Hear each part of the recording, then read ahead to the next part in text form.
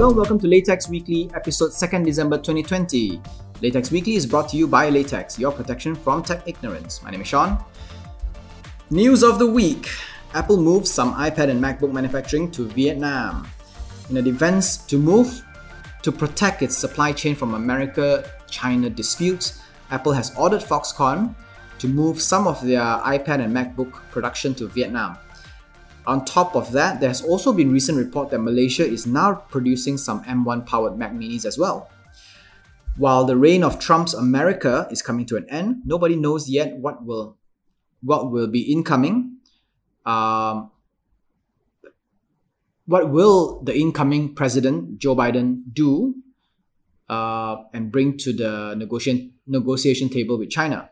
Perhaps he will revert things back to pre-Trump status quo, but some analysts predict he now has a chance to strike a new and more balanced trade deal with China. More balanced means it has been quite imbalanced in Obama days, and they want to try to set a more balanced one in which both sides will stand to gain something on an equal level. Either way, it seems like a good call to not put all the company's production in one region in case, let's say, if Biden reverts everything into status quo and China reopens again, everything is all hunky-dory. It's still nice to have your production scattered across different parts of the region. In case if something happens on one side, then at least you know that not 100% of your supply chain is disrupted. Surface Pro 8 and Laptop 4 images leaked. Well, they look exactly the same as the older models. Microsoft isn't so much for coming up with refreshed outlooks all the time because the outlook is kind of like classy and timeless. It will most likely be launched as early as Q1 of 2021. They will spot 11th generation Intel processors and Xe graphics support. And there are also rumors that the Surface Pro will come with AMD options, which could likely be Microsoft's custom chip based on Ryzen 4000 series. Microsoft has been making tweaks on OEM chips lately, which is nice, with the Ryzen and the SQ range on the Surface Pro X. It appears to be one of the ways the company is positioning itself away from other hardware makers.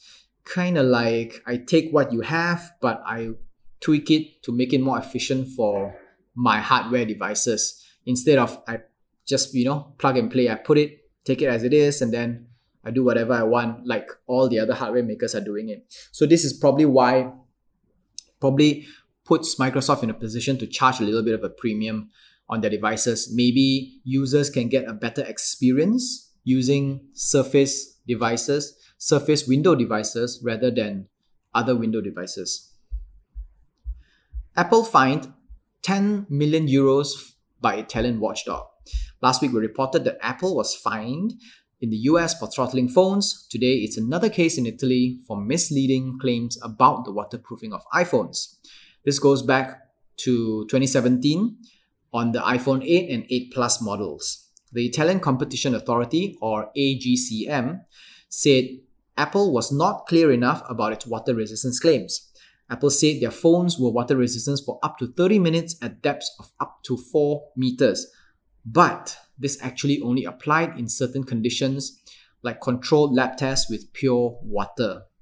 The AGCM also criticized Apple for not covering water damage as part of their warranty despite making them water resistant. So the problem here is not in the claim itself. I mean, a lot of phone makers make all these claims, and the problem here is making a claim and then do not cover warranty for water damages. I do have friends who experience this, and they are not the type that 30 minutes at 4 meters. It is just like they have a waterproof casing in which water went in because they went to a water park, and it was just a little bit of water. There was not a lot of pressure pushing the water in when it's submerged in a lake or something, and then it got water damage, and Apple refused to allow for warranty claims because Apple says that our warranty does not cover water damage. And what this Italian watchdog AGCM is saying that On one side, Apple is claiming their devices are waterproof, but on the other side, they do not do it to the extent of allowing warranty claims for water damage. So they're just saying it's just a marketing ploy. Yeah. Which I'm not surprised, given Apple. Zoom's revenue quadrupled again. They reported $777.2 million in revenue during Q3 of this year, which was more than 4 times the revenue of the same quarter in 2019. Zoom is expecting to quadruple in year-over-year revenue again this quarter, in quarter 4 of 2020 versus quarter 3 of 2020. Versus quarter 4 of 2019. Despite the growing competition from other video conferencing tools like Google Meet, Microsoft Teams, and Slack, and the endless security and privacy issues, nothing seems to be stopping Zoom. I guess in this case, it does pay to be the first mover. Right? There is nothing cool about Zoom except for the fact that it's the first mover. Well, there is something cool about it. They have a very nice, they were the first one that always had the free tier, whereas Microsoft Teams and Google Meet kind of reacted. They initially, you can have Microsoft Teams, but you can have the Microsoft Teams video call, but you have to have Microsoft Teams first, which is part of Office 365. So many hoops to jump, right? And Google Meet was initially part of their paid tier, whereas Zoom has 45 minutes pay, no questions asked. So that was why people jumped onto Zoom and continued to use it. And it was a lot easier to use as well. The company, however, is preparing for higher than usual customer loss next year as people return to the in-person working environment once the vaccine has begun being employed globally.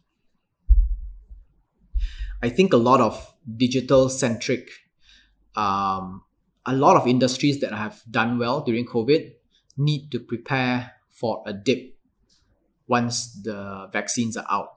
I think deliveries will drop. Video conferencing will drop, and I guess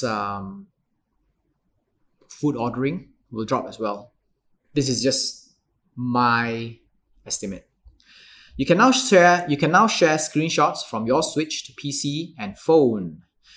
Imagine my horror when I realized that I could only share my screenshots from my Nintendo Switch to Facebook.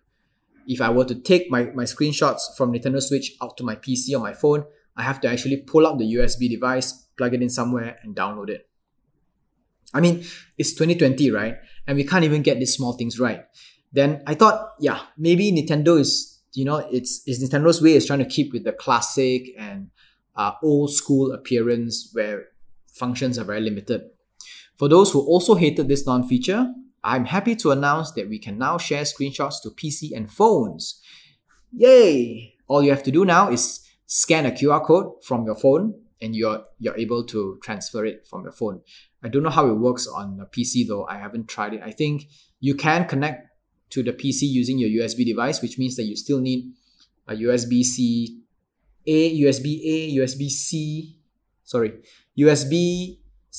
to USB-A or USB-C or whatever peripherals your laptops are using to do the connection. So, update now to enjoy this awesomeness. There are no tech of the week this week, so we'll come back next week and see if there's something awesome to report. Latex Weekly is available in Anchor FM, Google Podcasts, Overcast, Spotify, Pocket Cast, Radio Public, and more. Our full videos are available on YouTube, and I post bits and clips on Instagram and Facebook. This is Latex Weekly, episode 2nd December 2020. My name is Sean. Au revoir. Stay safe.